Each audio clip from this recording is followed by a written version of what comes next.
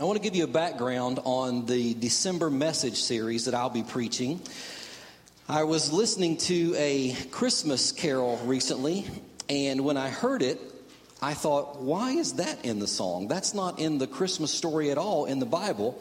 So I started doing a little bit of research on some Christmas carols and decided that this month for our Christmas message series, I'm going to preach on a Christmas carol, not meaning the Scrooge story, although don't rule it out for the future. But what I'm going to do is I'm going to take a look at a familiar Christmas carol each week, and we're going to see some of the things that they teach us about Christmas, be those messages right or wrong. And yes, I did just say wrong when talking about a Christmas carol. You understand, and you probably don't need me to help you understand, that we learn a lot of things through music. Music is a great teaching tool. For example,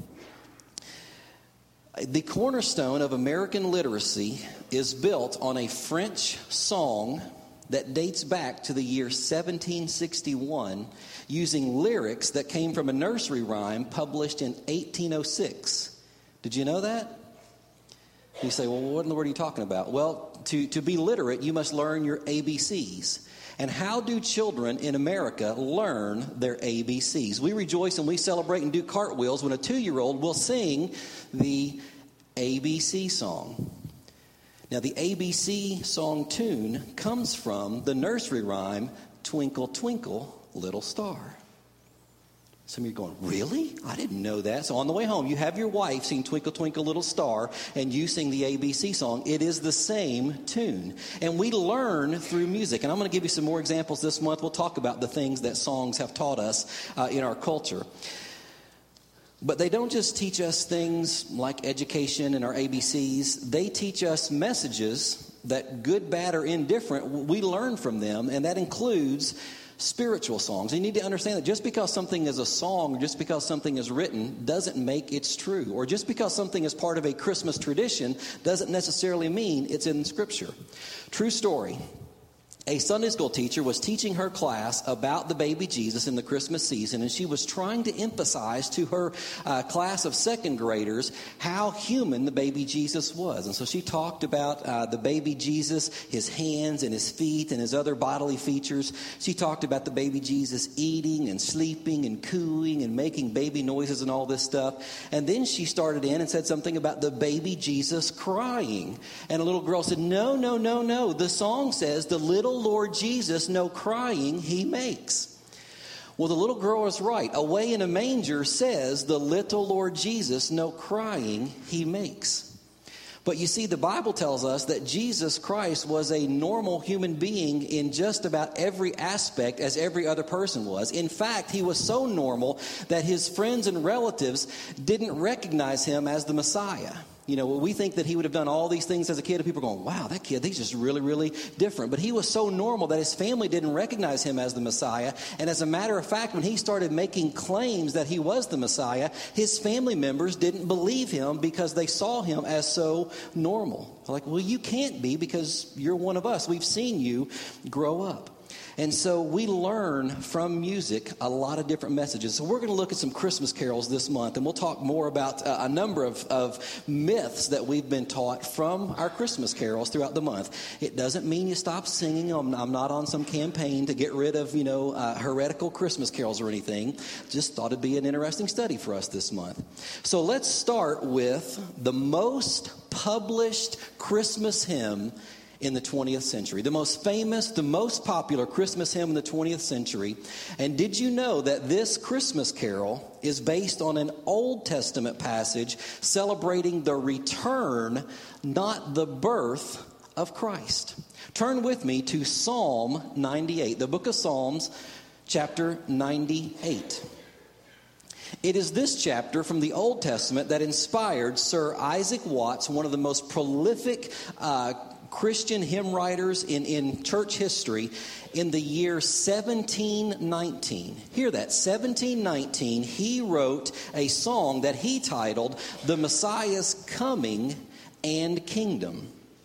And then it was Lowell Mason who in the mid-1800s first arranged and adapted the music of Watt's lyrics using music elements from Handel's Messiah. You're familiar with that, but he used some musical elements put to these lyrics that Watts had written, and the new song came to be known as Joy to the World. We just sang a couple lines where we go, oh, I love that Christmas song. It wasn't written about the birth of Christ at all. It was written about his return. And Psalm 98 is what inspired this song. And it says in verse 1, "Oh, sing to the Lord a new song, for he has done marvelous things. His right hand and his holy arm have worked salvation for him. The Lord has made known his salvation. He has revealed his righteousness in the sight of nations. He has remembered his steadfast love and faithfulness to the house of Israel. All the ends of the earth have seen the salvation of our God." And so this psalm praises God who provided salvation for people. And his salvation was a demonstration of his love. And all the nations could see the love of God because of the salvation that he provided. Look on down in verse 7. It says, "Let the sea roar and all that fills it, and the world and those who dwell in it. Let the rivers clap their hands. Let the hills sing for joy together before the Lord, for he comes to judge the earth. He will judge the world with righteousness and the peoples with equity." And we sang just a few minutes ago, "Joy to the world, the Lord has come. Let earth receive her King. Let every heart prepare him room, and heaven and nature sing, and heaven and nature sing, and heaven and nature sing." What? You were singing it in your head too, I know.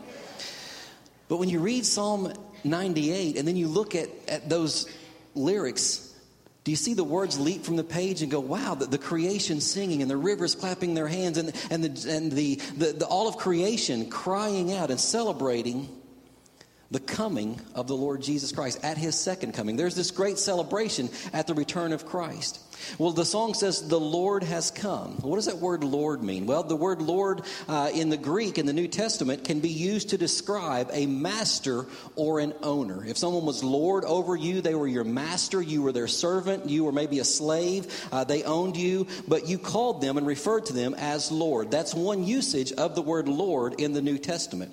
But the most common use of the word Lord in the New Testament is translating the Old Testament word for Yahweh, which is the proper name of God. And this reference is used over 600 times in the New Testament. Over 600 times in the New Testament, when the word Lord is used, it's translating God's name as a proper name of who he is as Yahweh, God the Father. It's either talking directly of God, or it's a term used of Jesus, but still with the same meaning that Jesus was God. And do you know the first time the word Lord, the term Lord, was used to describe Jesus? Luke chapter 1, verse 43, before Jesus was ever even born. Elizabeth, when Mary came to visit her and entered into her presence, Elizabeth said this, "Why is this granted to me that the mother of my Lord," translating God's proper name, "should come to me?" Well, obviously, she's referring to the baby that's in her womb. Why would the mother of my Lord come to me? So she's ascribing the title of God to the baby that's in Elizabeth's womb. Now, the second application of the title Lord to Jesus comes in Luke chapter 2, when the angel says to the shepherds, "For unto you is born this day in the city of David a Savior, who is Christ the Lord." Part of the Christmas story ascribing this title to Jesus. And so during the Christmas season, we sing this song, and we're humbled at the thought of such an important baby being born in such humble and lowly circumstances. To be born and placed in a manger, a feeding trough for angels.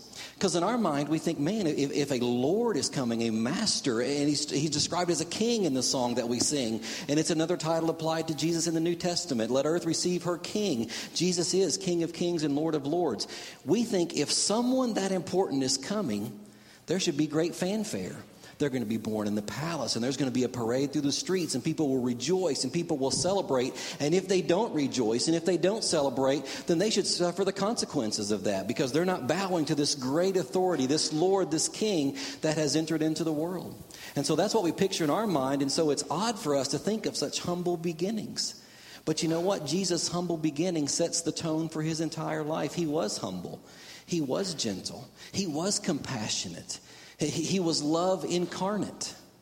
But you know what Jesus was every second of that existence, even before he was born and through his entire life? He was Lord. He was King. He was those things, even though he displayed it in a way different than we may expect. And here's the reality of it. The truth of the song is true. Jesus is Lord. He is King, regardless of how people may have expected him to come. And if people don't receive and recognize Jesus as their Lord, and if they're not willing to submit themselves to him as King, then what happens? Then they suffer the consequences, the eternal consequences of not making that decision in their lives. I love how someone phrased it, and I put the quote in your notes that said, Christ was content with a stable when he was born so that we could have a mansion when we die. So we think about, well, how do we experience that mansion? And the song Joy to the World sings about the blessings that Christ comes to bring. Well, the song tells us, let every heart prepare him room. And so I want to talk about preparing our hearts, making room for Christ. You see, this baby grew to be a man who said there's only one way to heaven, and that's through him, a relationship with himself. But he also said that we were to be connected with him as a branch is connected to a tree to bear fruit for his kingdom. And he tells us that when we place our faith in him, that he comes and he lives within us and dwells within us in the form of the Holy Spirit. And so we speak of every heart preparing him room. The heart is a term that in New Testament thought and in ancient times was thought of as the center of our emotion. You know, just who we are driven by our heart. When our heart pursues things, our body often follows that, does it not? And so we talk about every heart preparing him room. It means making room for him in our life at the control center, at the place where we make decisions and we pursue things. And so why would we prepare room in our heart or our life, and how would we do that? Well, flip to Matthew chapter 12 for a little lesson on what it looks like for us to make room and prepare our hearts for Christ. Matthew chapter 12, verse 43. May seem like a bit of an odd passage at this point, thinking about Christmas season and all that's taking place, but a great truth for us to understand, preparing our heart and making room for Christ to come and live and dwell within us. Verse 43, Jesus is speaking, and he's giving a warning to this generation who he knows are going to reject him and not receive him as the Savior that he came to be. He says, when the unclean spirit, and he's talking about a demonic spirit here, has gone out of a person, it passes through waterless places, seeking rest, but finds none. Then it says, I will return to my house, meaning the person from which I came. And when it comes, it finds the house empty, swept, and put in order. So the house looks good. It's in much better shape than when this unclean spirit left. It says, then verse 45, then it goes and brings with it 7 other spirits more evil than itself, and they enter and dwell there. And the last state of that person is worse than the first. So also will it be with this generation, Jesus says. It's a warning for that generation to not reject the one who came to live and dwell within them. There's a whole lot in that passage to unpack, but what I want you to see and to emphasize is that the unclean spirit left this person who cleaned up his or her life. Their life was put in order, it was swept, it was clean, it was organized when this unclean spirit left. So whether it was through their willpower, maybe it's through a self-help group or a support group, whatever the case, this person got things together. But do you see what was missing in this person's life? No one was living in the house.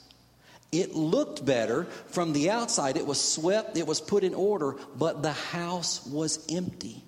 And so this unclean spirit goes and gets other spirits to come back, and then they take back over possession of the house, and then there goes the neighborhood, right? I mean, 7 that were worse than the person in the first place. The lesson and the teaching here for us is to invite Christ to take up permanent residence in our lives, so that there's no room and nothing else can occupy that control center, that seat of emotion, that central part of who you are, because Jesus Christ himself lives and dwells there. Now, to be fair, there are times when we will allow unwanted house guests in to share some space with Christ in our lives. That's part of our battle with the flesh, and we struggle with those things. But when Christ occupies our lives, we are His. We are secure in Him, and He lives within us, the Bible says. So we should prepare our hearts to make room for Christ to live within us. And how do we do that? Well, we do that simply by letting go. You let go. You can't earn your salvation. You're not good enough to work for your salvation. You can't bargain and barter with God for it. I think sometimes we get into this thing where we try to do we want to buy it on credit. Lord, I promise if you'll do this in me today, if you'll save me, or if you'll do whatever, then Lord, I promise this, that, and the other next week. You know who we sound like when we do that? We sound like Wimpy off of Popeye. Some of you all know I'm talking about. Wimpy would always say what? I'll gladly pay you Tuesday for a hamburger today. Does anybody ever know if Wimpy ever bought a hamburger next week when he got paid on Tuesday? Don't think he ever did. It was always this promise of looking forward. And so many of us work like that in our relationship with God. God, if you'll just do this, I'll be in church next week. I'll pray and I'll do this and I'll do this. And the Lord says, I don't want any of that. I don't need any of that, because here's what I know. You're not going to follow through. So it doesn't depend upon us and our work and what we can do. It is totally dependent upon God. He has provided salvation. And the Bible tells us that what we do for God is nothing and can mean nothing for us spiritually. Isaiah 64:6, which tells us about the righteous deeds that so many people think are their ticket to heaven. Well, I've been a good person and I've done these things. Isaiah 64:6 says this: we have all become like one who is unclean, and all our righteous deeds are like a polluted garment. Some translations say a filthy rag right there. And so it's like us trying to bargain with God. Hey, God, why don't we work the system out? And here's what I'm willing to offer you, God. I imagine a greasy, oily, nasty shop towel from your garage you use to check the dipstick on your car and wipe stuff up and go, Lord, if I give you this, can I get salvation in return? Will you come and live and dwell within me? And can I have your unlimited power and blessings and presence in my life? Is that going to work? Would you trade a whole lot for a filthy, dirty shop towel? Not at all. And Isaiah says all of our righteous deeds, not our bad deeds, our righteous deeds are like filthy rags. We can't bargain with God in those things. The good news is we don't have to bargain, because God has done everything to offer salvation to us. Revelation 3:20 says this: behold, I stand at the door and knock. If anyone hears my voice and opens the door, I will come into him and eat with him and he with me. That means Christ knocks at our heart's door, and if we open our hearts and let him in, if we let go of our sin and we let go of ourselves, he will come in. And the term eat with him describes fellowship and interaction and symbolizes the Lord's Supper that we just celebrated in recognizing the sacrifice that Christ has paid for our sins. And I shared this picture when I was in Southeast Asia with some of the believers who were over there. This picture is based on, I think you can see most of it there. It may not be great because of our projectors. But it's based on Revelation 3:20 where Jesus says, behold, I stand at the door and knock. And if anyone opens the door, I will come in with him and eat with him and he with me. But the thing that you may not be able to see on here is that there's no door handle on the outside of that door in that painting. The author wanted a very important point to be communicated to us, and that's that Christ knocks on the door, but we must open our lives. We must open our heart and allow him to come in. Jesus is not going to kick down the door of your life, come in, grab the reins and say, move over, I'm in charge now. No one has ever been dragged kicking and screaming into the kingdom of heaven against their will. Jesus offers salvation. He did everything to provide it, and we must let go of all that we have and our sin and that so easily entangles us and all of these things and receive that gift from him. The Bible calls that repentance, that we turn away from our sin and we turn to God and receive all that he is willing to give us through Jesus Christ. Now, I'm sure techniques have changed as technology has improved, but for decades, do you know how trappers in the jungle would catch monkeys? They would go out on the jungle floor and they would put a clear container, a jar, a bucket or something that they could see through with a skinny neck, like a vase type thing. They would take and they would put this in the jungle floor and they would drop some coins or a button or something shiny in there. And monkeys coming through the jungle would see this down in this jar and they would swing down, they would grab this and they would stick their hand down in there and they would grab that thing.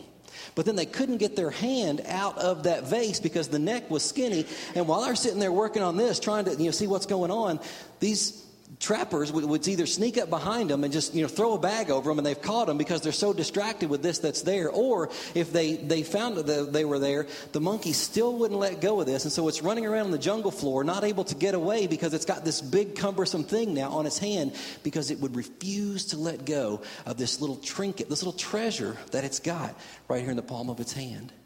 And so many of us are like that.